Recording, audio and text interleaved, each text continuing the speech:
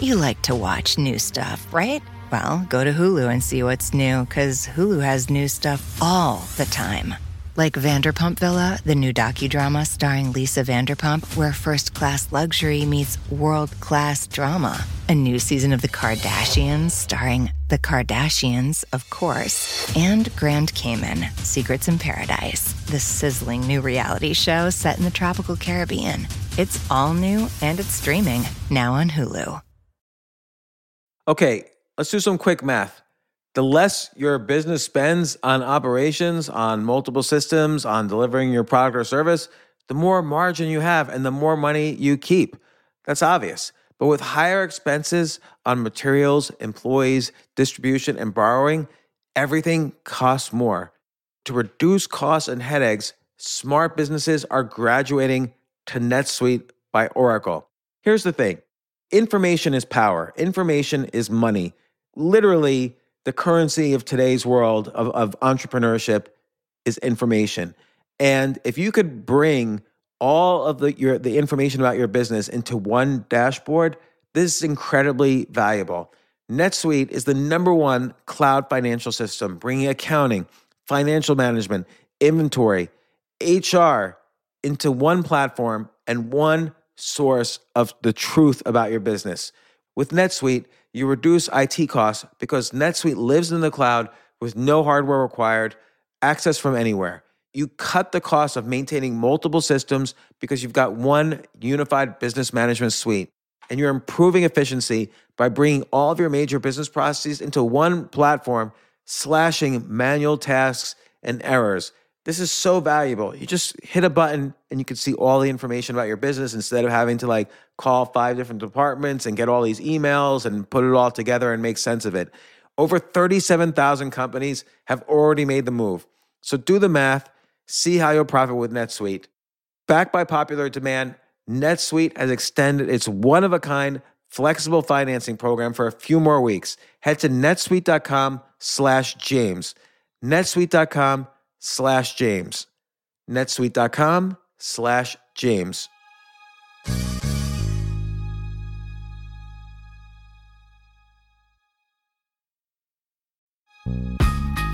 This isn't your average business podcast, and he's not your average host. This is the James Altucher Show. Today on the James Altucher Show. We have the technology right now to grow younger. I talk about this with Sergey Young, the author of The Science and Technology of Growing Young. We talk about everything from good habits for anti-aging, the technologies that exist now, to the technologies that are going to exist in just 5 to 10 years. If you're born right now, it's very likely that you'll live to be at least 200, according to Sergey. And he explains why. He explains all the latest research. He explains what you could do right now, even if you're not born right now. If you're 50, 60, I'm 53, I want to live to 200. I hope I don't get bored. So again, his book is The Science and Technology of Growing Young, and he gives practical advice, dividing into 2 parts. The first part is, what is all the technology? Where are we heading? Second part is where he starts to give me real practical advice and what specific technologies he's waiting for that he's confident are going to help him grow younger. So enjoy. Here's Sergey Young with The Science and Technology of Growing Young.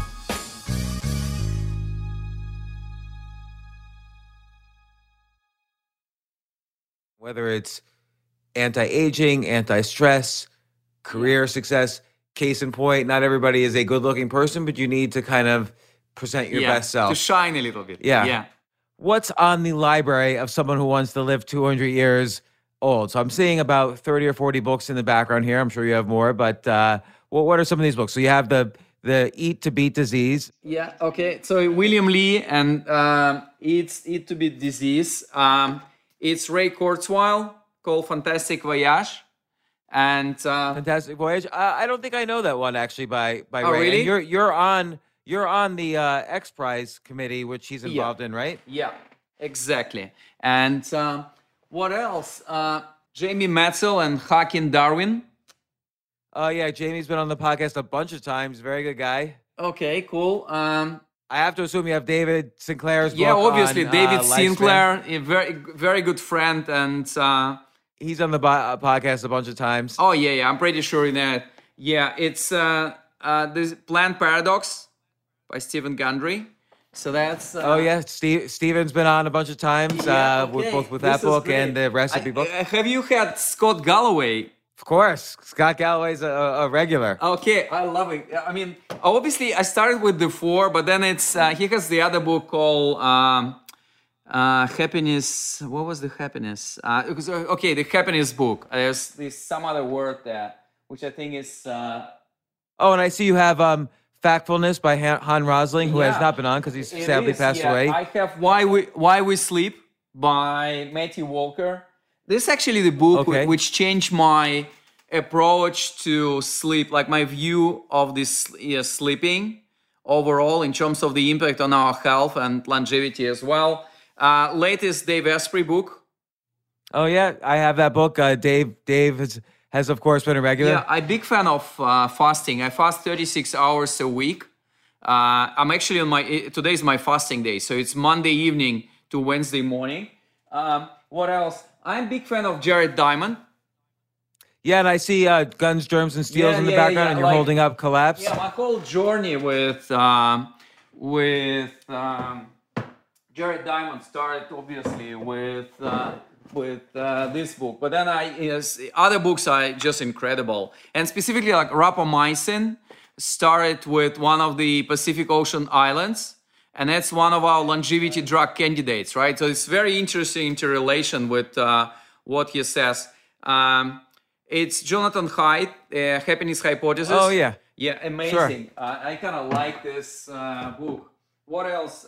James Clear, Atomic Habits. Yeah, good guy, friend of mine. Of course. I mean, you know, like half of the planet anyway, so you have a very... And I think it's Andrew Scott. The new I don't know that one. Yeah, because he's the author of the 100-Year Life book. He's British professor, I think, in London School of Economics. But so I'm actually very jealous about what you do and your role, because my book journey was 3 years journey, and I miss that because in the process of writing, I had so many interesting conversations, like Martin Rothblatt, David Sinclair, George Church, Bob Langer, the founder of Moderna, even Peter Jackson, about the future of human avatars and like ethics of longevity and us living much longer. I mean, it's beautiful. I'm already dreaming about my second book. Oh, what do you think you'll say? You should write fiction next, because you bring up in your book, and I don't want to get too much into the ethics of longevity because I don't think it's interesting. Yeah. But you bring up this concept of, will there be, and Yuval Harari brings this up also in Homo Deus, but, you bring up the possibility that there might be some people who are, because of wealth or other means, get to live longer and other people don't. Well, that divides society into two strata. Yeah. I had this conversation with Yuval Harari where technology, as you know, moves so fast. Like, look at the cheapness now of the sequencing of the human genome, that I don't think there's enough time for two classes to be created. That technology will move forward so fast that it doesn't matter how much money. It's like the human genome now. 20 years ago cost $1 million to sequence. Now it costs less than $50. It was actually like $3 billion. Right now, like for $200, you can do. You kind of cool with that. I agree with that. But yeah, sorry, no, James, go on. I just want to add, Roger Zelazny, a science fiction writer from my youth, has a book like this where a bunch of human-like beings figure out immortality and become gods over the other humans that they suppress. Yeah. And then one rebels and on and on. But I don't think it's your whole stuff on the ethics of immortality interests me zero, because it's clear we all want to live longer and have a higher quality of life. And anyone who is a philosopher about this is just full of shit. But I want to introduce you, though, as, you're Sergey Young, founder of the Longevity Vision Fund, which I want to talk about a little bit. Yeah. The book's called The Science and Technology of Growing Young, an insider's guide to the breakthroughs that will dramatically extend our lifespan and what you can do right now. forward by Peter Diamandis, who's an old friend, has been on this podcast many times, and Ray Kurzweil, who is author of the book, famous book, The Singularity is Near. And every few months, I have someone on, and this goes back to 2014. I had Dan Buettner on with the Blue Zones, and then more recently, David Sinclair with his book Lifespan. But I'm always interested in longevity and the latest research, and your book is great. It covers so many different issues, and I'm really glad you're on. Thank you for coming on. It's a good book, and I'm glad I can ask you all the questions so that I selfishly, even if we have 0 listeners, I selfishly will want to live longer. I'm very excited. Oh, good. So just to start it off, how long do you think someone born today will be able to live? And more importantly, how long will I be able to live? Okay, how old are you, James? 53. Okay, I'm 49, so we kind of cool. You're a young baby. Yeah. So remember, I mean, we're living in pretty unique intersection of breakthroughs in science and technology, and very unique point of evolution. I think first time in our history, in the next 10 to 20 years, we will have the science and technology to break this sound barrier of 122 years. This is the maximum lifespan that we have for the record on Earth, thanks to this beautiful French woman who died in the age of 122, 20 years ago. And I love the story where somebody offered to buy her house in a form of an annuity, where he would pay her, a certain amount per month until she dies, and then she outlived him. Exactly. And then his family was paying the same thing until she died. She actually dropped smoking at the age of 117. So, okay, and we'll segue and break off in different parts. So I just want to come back to your question, right? Because we did discuss, we're going to be selfish and egoistic today a little bit, right?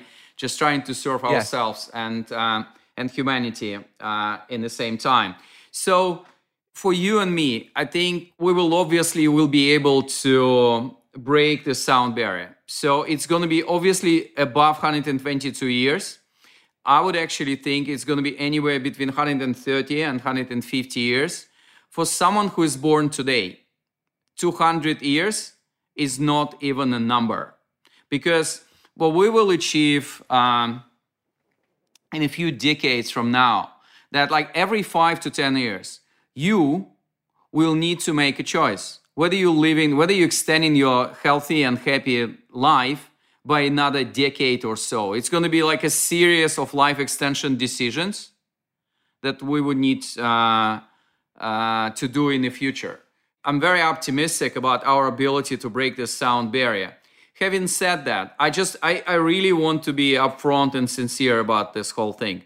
Right now, it's a promise that at least you and I, we will not be able to confirm for the next, 70 years. So in a way, like whatever the number I'll promise you today, it's going to be another 50 or 70 years until we actually, we'll be 100 or 120 years old and we'll be able to check. So in a way, it's an easy thing for me to promise. It's we just need to live longer, but like world in 50 years from now going to be completely different. Well, I'm holding you to it, Sergey. If I die before the age of 100, I'm coming after you. So okay, great. I love it. I love to be accountable. From what I understand from your book and other books I've read and people I've spoken to, you could almost divide this into layers. Like there's the habits we could change now that will make us live longer. Yeah. And you say this in your book. First rule of longevity, don't die. Mm-hmm. And so there are a lot of things you can do to alleviate the risk of heart disease, strokes, cancers, like you say, eliminate smoking, sleep better, eat better, don't drink alcohol, and so on. And then the next layer might be, like as David Sinclair puts it, treating aging as an illness. So there's things like NMN and rapamycin that you just mentioned, pills that we could take that maybe now will help us. And then furthermore, there's potential technologies like the Yamanaka factors or stem cells. And then, of course, there's the science fiction aspect, which is of telepresence and avatars. And, maybe we could put our consciousness in another mortal shell and keep on doing that. And also with genomics, we can reverse any genetically related disease. And as George Church mentions, every disease is a genetically related disease. Yeah. So that gives us a good chance. So let's start off. I want to skip the habits part because everybody pretty much has a good sense I mean, of... it's really obvious. Yeah, people feel very bored when I tell them that they need to eat healthy and do their annual checkup. Yeah, I haven't done the second part of that in 30 years, but I should do it. But I do want to mention about the eating is that you find that a lot of foods do create inflammation. It's obviously better to eat clean organic food than candy all the time. So this, and you mentioned earlier, you fast 36 hours every week. I do intermittent fasting. I try not to eat, just like Stephen Gundry, I try not to eat until like between 5 and 7 p.m. and, eat little and eat early. But you don't want to restrict calories too much or you have an unpleasant life. But I do believe that if some foods have poison in them, even small amounts, the less you eat of poison, the better you are, and the less taxing it is on your intestines and so on to digest too much food and so on. But let's go on, and I'll let you speak now. The first thing I want to ask is, what's the story with NMN, or NAD plus related pills and, resveratrol, the stuff that David Sinclair talks about? Okay, so basically what's going to happen is in the next 5 to 10 years, we're going to have completely different kind of form of drugs. And right now, if you go to pharmacy and you ask for pills against aging, they will think you're crazy, or they will send you to cosmetic section or supplements. So what we have right now in development, we have a number of longevity drug candidates. And the beauty of them, they actually working to find aging rather than particular disease. So that's going to be a revolution. So this is the concept of viewing aging directly as an illness as opposed to trying to slow down heart attacks and strokes and cancer. All of these are byproducts of aging as opposed to aging being byproducts of those. Exactly. So like every drug of this kind going to be super efficient. So it's going to be at least 5 to 10 times more efficient in terms of helping you to live healthier, longer, and even happier life. So that's actually very important to understand. Why is that happening? And as always in medicine, part of the inventions happening just simply by coincidence. So that was the case with metformin. Metformin is anti-diabetic drug. It's a very old drug. It's 50 or 60 years old, right? It's generic now. In fact, if you speak to Neil Barzilai, the man behind the TAME trial, this huge multi-thousand people trial that we're starting in the US to test whether metformin is a longevity drug. It's an anecdote. For his trial, metformin is cheaper than placebo. Can you imagine that? So this is how cheap this thing can be. And so just to be clear, metformin is a prescription drug for diabetes. And do you find that a lot of anti-diabetes drugs tend to be related to anti-aging? So what we've seen, and this is how it works with the diet intervention and whatever can lower your level of glucose in the blood tend to work much better in terms of your life extension. So this is not like the only candidate or it's not the only substance that can extend your life, just simply helping you to regulate your glucose cycle. So that's pretty important. And like even if you speak to the most skeptical guys, like, I don't know, Aubrey de Grey, even he agrees that caloric restriction and managing your glucose level through metformin or through diet restriction is like a simple way to add 2, 3, or even 5 happy and healthy years to your life. So that's very important. And let me ask this. So metformin's prescription, but from what I've been told, I'm not a doctor, obviously. Yeah. From what I've been told, and a drug I'm taking, not a drug, but a pill, is berberine, which has a very similar effect as metformin, but it's not a prescription drug. Yeah, you can take. Exactly. So what people ask me, like, whether I should take metformin or not. What I'm telling them, first of all, I'm not a doctor, right? So they should see their own doctor and discuss that. My general rule, if you're above 60, it probably makes sense to push and take metformin now. If you're below that, there's a number of lifestyle interventions you can do now and wait for the outcome of the same trial, which is going to be available to us in 5 years from now, to see if you should take this longevity pill. And how are they testing for longevity with metformin? So basically what is happening is, they have two groups, the one with who taken metformin, the one who's taken placebo. People don't know what they taken, and different doses of metformin. So that's one. They're looking at two things. One is very old and one is very new. The very old thing is like, what are the mortality rates in these groups? Like, how many people died by the end of the study or in the course of the study? And like compare this thing. And again, I'm telling that this is very old thing because this is how studies, this is how we thought about human trials through the whole evolution of our healthcare. So you just take a group of very old people and you sit and wait until some of them die. This is a very long feedback loop. So, and this is very old thing. I think what we've created in the last 5 to 7 years, we've created biological clocks. So right now, you can take your blood test, look at number of indicators, like probably the maximum one is like 44, and then you create your biological age index. So whatever is your passport age, your body age can be different. And so they're going to measure number of indicators. They're going to measure biological clocks of participants in all groups and compare, is there any life extension or age reversal effect that metformin has on particular group.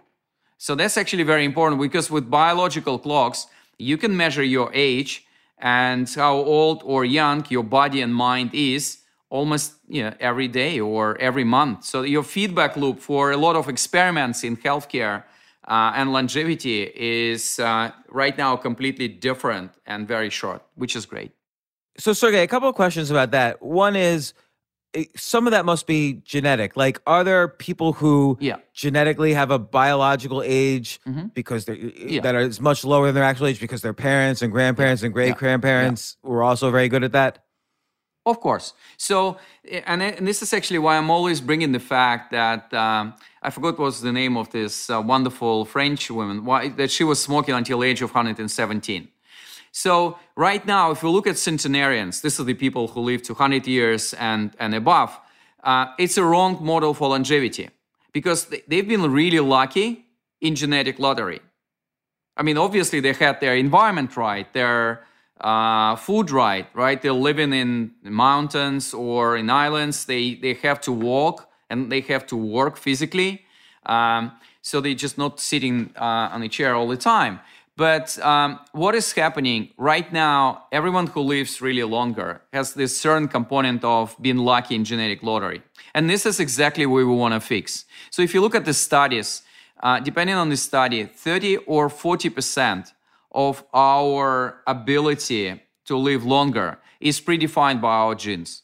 You can be lucky or you can be unlucky. I mean, you can get rare genetic disease. And why we say this disease is rare, they're not that rare at all. 400 million people on Earth suffer from we call rare disease. They are not only of genetic nature, but that's a lot as well. So, and what has happened in the last 10 years, we've developed our understanding of longevity genes.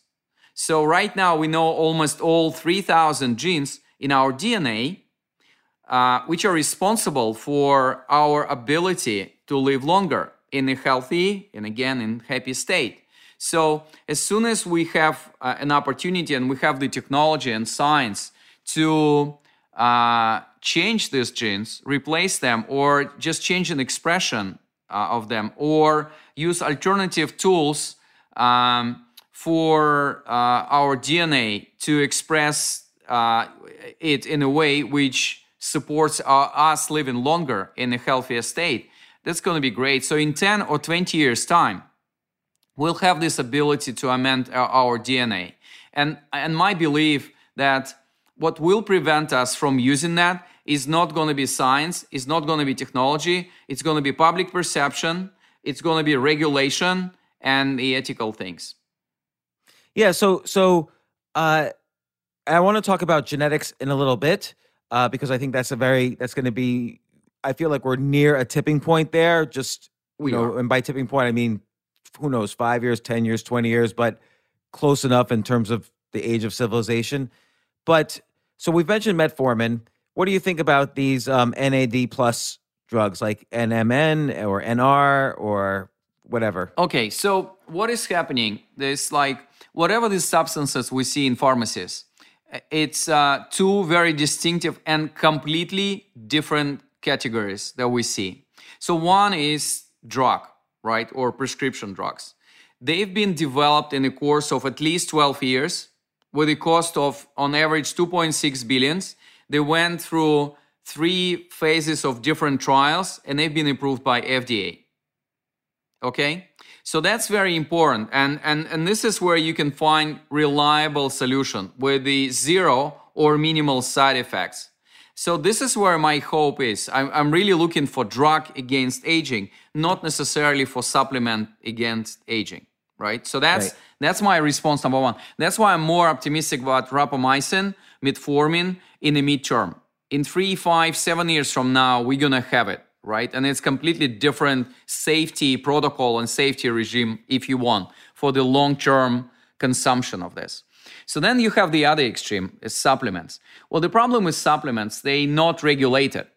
So in a way, you just self-report that it's kind of safe and it can produce certain results, but it's not necessarily confirmed by regulator, by FDA, who's responsible for your safety. So that's a tricky thing. So like my only option to build a judgment for NMN or any like NAD plus booster that we have now on the market is just, ask some people and see if they get any results. So when people started to take NMN, and I'm obviously every day I'm meeting someone who's just crazy about longevity. NMN is the current hype and current love. I also have it here. I can show it to you. Unfortunately, not to the audience, right? It's Alive by Nature. Which is the brand that David Sinclair recommends. So, and it's sublingual, so you just put it in your mouth. I think it's a more natural and more efficient way to consume NMN. So I'm taking this. So I spoke to Eric Verdin, the head of Buck Institute of Aging Research, David Sinclair, Peter Diamandis, and consistent feedback that I'm having. Guys, when we start to take it, our performance, level of energy change in the course of 30 to 60 days. So I tend to believe in that. So that's thought number one. And thought number two, the beauty of supplements. I'm a big believer in supplements, even with all the caution and risks that I just explained, that it's not regulated, you need to control the quality, no one knows if they work or not. The beauty of supplements is because of placebo effect. So if you actually believe it works for you for 30 to 40%. In fact, in some of the medical trials for drugs, the biggest competition the drug received was from placebo group, because people believed that it works and it's actually made a lot of changes to their body and the health of it. So in a way, I'm cool with 30 to 40% effect. So I'm taking somewhere around 20 supplements every day. Again, and even if this is defined by placebo effect, I'm typical placebo guy. My motto is to live 200 years in 25 years old body. And when I started to reiterate it every morning and every evening, I actually became younger, full of energy. And every morning when I wake up, I have 3/4 of my life ahead of me. What do you mean? You say that to yourself, or? Well, you just do manifestation, or you just have it a thought I'm going to live 200 years in the body of 25 years old man. But I'm adding like healthy and happy, because we need to be careful with what we're asking for from universe. So I'm like, it should be 200 healthy and happy years, not just statistically average years.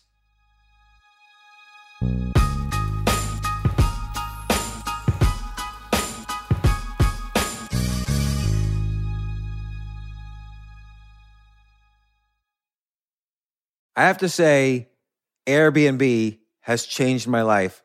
I just love staying in Airbnbs. Like in about a month, I'm going to Cocoa Beach, which is right next to Cape Canaveral. I'm going to watch some rocket launches. I'm going to, of course, be staying in a very nice Airbnb on the beach.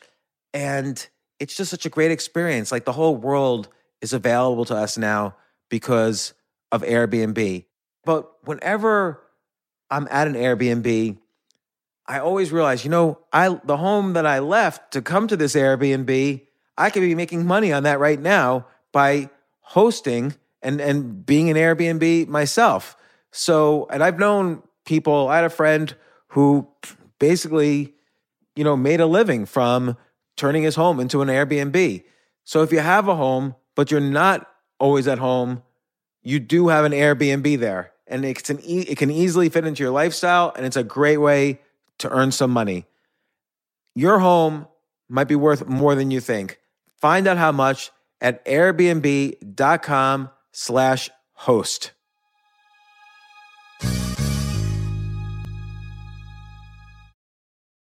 The famous Abraham Lincoln quote says, "Good things come to those who wait." I wonder, did he really say that? Jay, did he really say that? Can you look that up? Regardless of who said it, that's only part of the quote. The full quote is, "Good things come to those who wait, but only the things left by those who hustle." Well, if you're a business owner and want the best people on your team, the same applies. And listen, I've interviewed 1,500 people now and a lot of entrepreneurs. I can safely say the one thing consistent among all entrepreneurs and CEOs, the successful ones, is that it's all about the people you surround yourself. If you hire well, you're going to have a great business. And, thankfully, ZipRecruiter puts the hustle in your hiring. So you find qualified candidates fast. This is so important, and I want you to try it. You could try it as a potential employer or employee. You could try it for free at ZipRecruiter.com/James. ZipRecruiter's smart technology finds top talent for your roles right away. Immediately after you post your job, if you're hiring, ZipRecruiter's matching technology starts showing you qualified people for it. And I will tell you that I signed up on ZipRecruiter as a potential employee.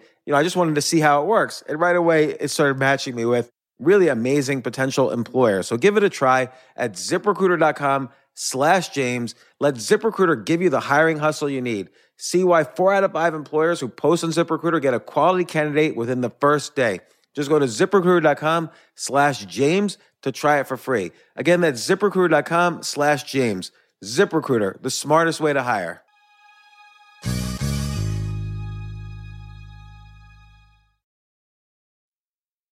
This is related to kind of the old school thinking, but what's the relationship between stress and longevity? I know stress creates inflammation in the cells, which creates, all the things you listed as causes of aging, later on in the book.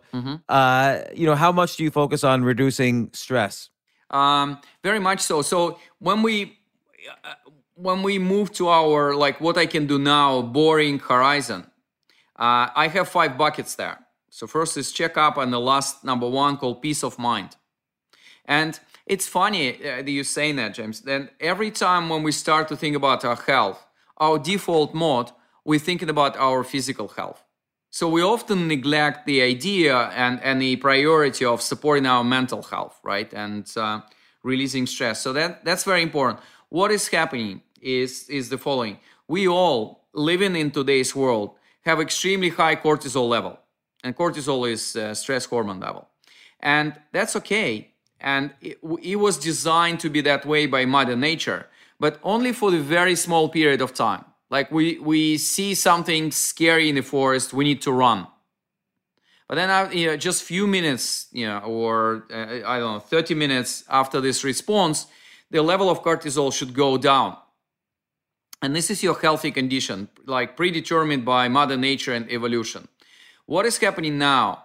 We have these constant shocks. We have this constantly negative news, right, from the media. We have the stress at work. We have the stress on the streets, in the family. So the problem of humanity today, we have extremely high, consistently high level of cortisol in our blood. And this is really bad because it takes out the space from the other very important hormones, like the one who make us men and women. And it actually prevents you from recovery during sleep. And it's actually like pretty unhealthy. So statistically, with very high level of cholesterol, you're going to be living anywhere between 3 to 7 years shorter than the average. And I feel like it's sort of like you said earlier. We used to see a lion and our cortisol would spike up. Yeah. We'd run, Yeah. and then the cortisol would come down. But now we're just staring in front of the computer, so we're not running, and we have this constant simmering, more elevated cortisol level. Like it's almost like you're seeing the lion on Twitter or Facebook or whatever, but you don't run, and it just stays there all day. Like Exactly. I almost think like having no opinions is the best way to reduce stress. Yeah. So look, I took out all my chances to see the news, to hear the news. Yeah, I'm in the books, and sometimes I can go to Netflix and see something that I really picked up. But otherwise, I'm like books. Books is like 1, 3, 5 years horizon. They're not immediate. They don't stress me. I have enough stress at family, at my longevity vision fund work. I don't need more sources of that. I have a funny number for you. Like before invention of smartphones, our attention span for humans was 15 seconds. So the fish in the bowl had 9 seconds attention span. So after What does that mean? What does it mean, attention span in this context? Attention span, like it's just the amount of time you can focus on one thing. So fish in the bowl, every 9 seconds, it switched the attention from plant to the other fish, Adderall. etc. Yeah. So like for humans, it was 15 seconds. Right now, we have less attention span than fish in the bowl. It's 8 seconds now. So every 8 seconds, our mind is switching from one thing or another to the message, from message you receive to another conversation, to another external shock or piece of news or emails of someone passing by. And this is ridiculous. If we're in the business of creating long-term achievement, creating long-term self-realization or being happy, what you can do with just by switching your attention and your focus every 8 seconds from one thing to another. Let me ask, I can watch TV for a half hour, an hour, and my attention won't switch? Yes, of course, but I'm not sure. I've seen a lot of people who are watching something without actually looking at their iPhone or whatever the phone they have. Looking at Messenger. I'm going to tell my wife this because she constantly, I always say, you've got to respect the story. You can't look away or you'll miss something in the story. So I know I have a very good attention span, at least for things I love and enjoy. And maybe that's kind of the key there, is find more things to love so that your attention span doesn't go down. But now I want to start to veer into the genomics. One of the most hopeful things I read in both your book and David Sinclair's book for the short term is Yamanaka factors. Yeah. Maybe you can explain that and where we are with that. Like, that seems incredible. Yeah. So basically there's a number of modifications you can do with particular genes. These are particular genes that if you change the expression of this, so if you reprogram how they express themselves and you involve them, you actually can reverse aging processes in your body. This is how it works.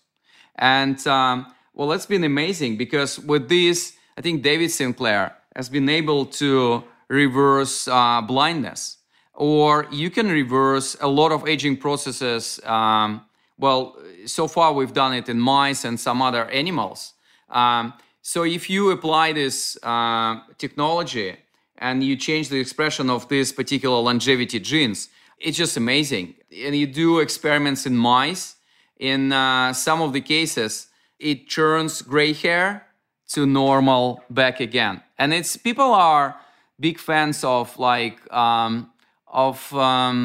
judging aging in the form of our external appearance. So that's why I'm always using this as an example. So it is an opportunity. It's a very promising discovery that we all are using in our age reversal experiment. So it's called epigenetic reprogramming, and it's obviously the future. It's more and more experiments right now happening in the labs. So I do think in the next 5 to 10 years, we're gonna have breakthroughs in terms of using these Yamanaka factors to reverse aging. But again, it comes down to regulator and people ethics.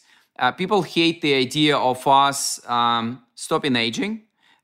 People hate the idea that we can actually redefine ourselves on DNA level, because people always we live in a society where inequality gap is widening all the time. So people always looking at the pieces of science or development of technology as a threat, as just another opportunity to broaden this inequality gap rather than to close it. And that's actually my belief. So the positive thing about longevity, it can be one of the unifying themes for countries, for societies. And I actually agree with your earlier point when you say that because of democratization of technology all the time with enormous speed, what I like about companies that we invested in through Longevity Vision Fund, they all bring down the cost of the healthcare by 10 to 20, not percent, but times. So whether we invest in early cancer diagnostic, organ regeneration, gene editing and gene therapy, it's bringing down the cost of particular healthcare intervention with particular outcome by a factor of 10 to 20. Sometimes it's even 50. So that's very exciting. Let me ask this, and I partially know the answer. Ethics and regulation aside, why can't I take Yamanaka factors or do that and test on myself and try it out and see what happens? Now, the flip side of that is, from what I understand in the latest research, we don't really know the effects of changing one gene has on other genes. It's not like these are single gene mutations that cause diseases. They're interacting with maybe thousands of other genes. And so some of these experiments on Yamanaka factors has caused cancer in mice and so on. But what if I just want to experiment on myself? Shouldn't I have that right to do that? Yeah, I mean, you will need to find a lab and scientists to help you with that, which probably going to be extremely difficult to impossible right now. Yeah. So that's one. I think, James, look, we all overestimating the importance of us in the history of evolution. I can see the temptation and desire to experiment with your own body and mind. But look, just wait for another 5, 10, and 15 years. Stay on longevity bridge. Do this boring stuff, okay? And it's going to be delivered to you in a much more affordable, less risky, and safer way. The one thing I question, so when you start getting into the genes on the DNA, there are thousands and thousands, and some diseases like notably one that's always used as a reference is Tay-Sachs disease. They're what's called single diseases that involve single gene mutations. So if we fix that one gene, you solve that hereditary disease. But other factors in the body, like let's say height or intelligence or other aspects of longevity, for instance, reduction of heart disease, that could be multiple genes, and the mathematical complexity of finding one gene versus many is exponentially large. It's like, it's like counting all the grains of sand on the planet versus counting, up to 100. And so the complexity might be so much harder, and it's computationally exponential. So not even the fastest computers can help solve it. That's the only worry I have in terms of some of these genetic solutions. Yeah, obviously, the bigger number of genes that you try to influence, the bigger the risk, right? because you just need to cherry pick what exactly you want to influence. And what we've done in the last 10, 15 years, there's more and more new technologies developing, and which makes this whole gene editing and gene therapy space more available. I just wanted to go through this evolution. Like 20 years ago, it was literally like a handful of people who were about to die, who were just ready for experiments that you just explained. What if I would like to just be a part of this experiment, right? Then last decade, we were working with so-called rare diseases. And again, I mean, if you combine all of them, it's 400 million people all around the world.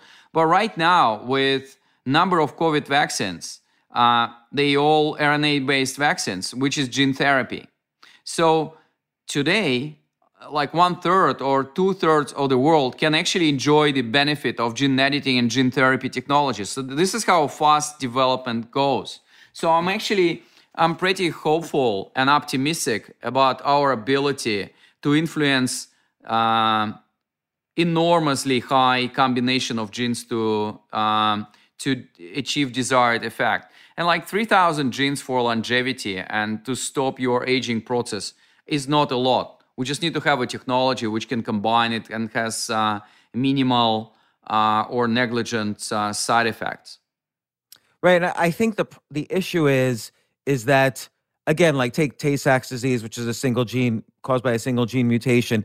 You just have to. That's a switch on and off. Yeah. But like if you're trying to change some factor that involves multiple genes, it's hard out of tens of thousands of genes to figure out which combination creates the right effect, because you're talking about, I don't know, thousands to the thousandth power of number of combinations to determine which set of genes have which effect, and that becomes computationally too difficult. It's equivalent to solving cryptography. Yeah, James, look, I think on in terms of the ability of us to draw on computational power, I'm not that concerned. And again, I just want to use the same example, right? Think about 3,000 genes which define the whole aging process in our body. This is not a lot. Are we ready to influence all of them through a particular technology? Obviously, no. But like 20 years ago, it cost us, $3 billion and 6 years to sequence a human genome, one. These days, I mean, I understand this is, genome of the COVID, not of the human being.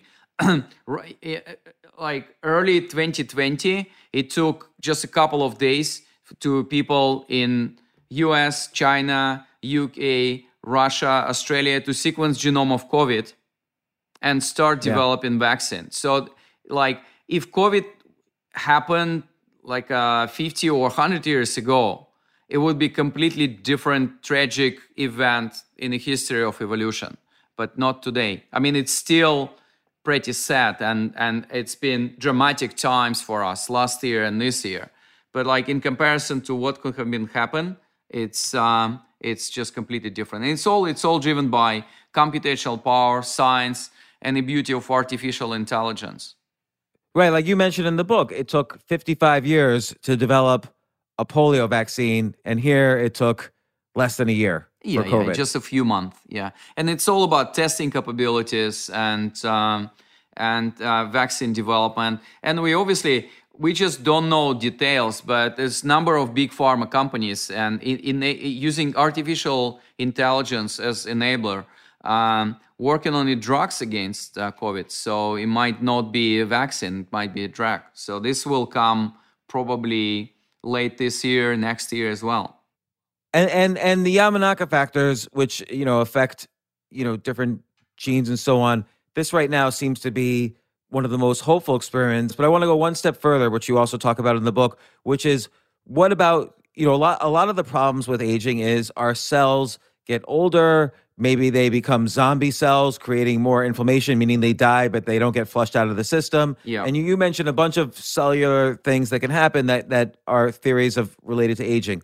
What about, and you mentioned this in the book, what about the idea of returning cells to their, basically their baby state? So like using stem cells and using epigenetics to getting new stem cells in your body, in your aging body, returning them to their pluripotent state, their baby state, and then using epigenetics to kind of program them, tell them what to do. Where are we with that? Because that obviously reverses the clock pretty heavily and theoretically would work when you think about it. Yeah, look, I mean, this is what Yamanaka factors and some other technologies would do. And it's it's just a huge number of things that you can do on a cellular level, right? So with this in mind, it's I think it's just another 5 to 10 years when we will be able to reprogram our cells. And look at what is happening like in the field of immuno-oncology right now. T cells, like cells responsible for how your immune system works, taken from your body or particular donor body, reprogrammed, and they just put back in the body of particular person who suffers from cancer. So you have an example of highly personalized solution which is already working. So immuno-oncology as a part of genetic and gene therapy field is already working. Right now it's very expensive. It's $100,000 in some of the cases, but like the cost of this is gonna democratize itself pretty soon. So it's not something from the science fiction book. Again, this is going to be available for us for some of the applications in the next 5 to 10 years.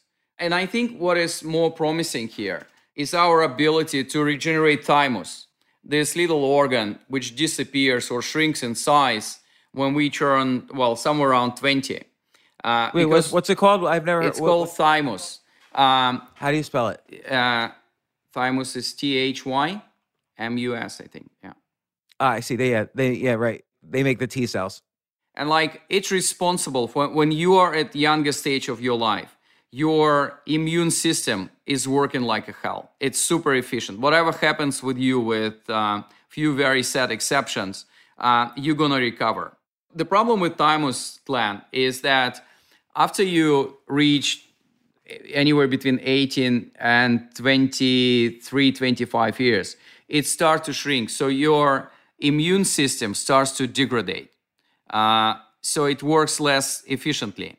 And like one of the companies that we're investing in, it's called like Genesis, is helping us to restore the thymus. And actually they're using our own lymph nodes to regrow thymus inside our body. It sounds like sci-fi. And they actually, their first program is with liver. So they're using our lymph nodes to regrow the liver. And they started they just received FDA approval this year. And they started human trials this year already. So if you have dysfunction in liver, all they do, they take donor liver, split it in 50 to 70 pieces, use very simple laparoscopic operations inside your lymph node. And then in the course of 3 to 6 months, you have an ability to regrow your organ inside your own body in a very personalized way. And so where are they in that? Like, have they seen any evidence that regrowing the thymus is or slowing down the involution of the thymus will help people live longer? Yeah, so there's a number of studies behind it. And one, I think it's called TRIM, TRIIM, has been done, I think it was back in 2018. All they've done, in addition to all the interventions which we think extend our lifespan and help with age reversal, they also supplied, I think it was 9-man study, so it's just very small, not really statistically representative study, but it was pioneering. What they've done, they included the growth hormone for thymus in the set of interventions that they've done in course of the year, and they've been able to reverse aging based on biomarkers in this particular group. So it's obviously they were not regrowing this, but they were using growth hormones to help thymus to regrow and reinstall and improve your immune system level.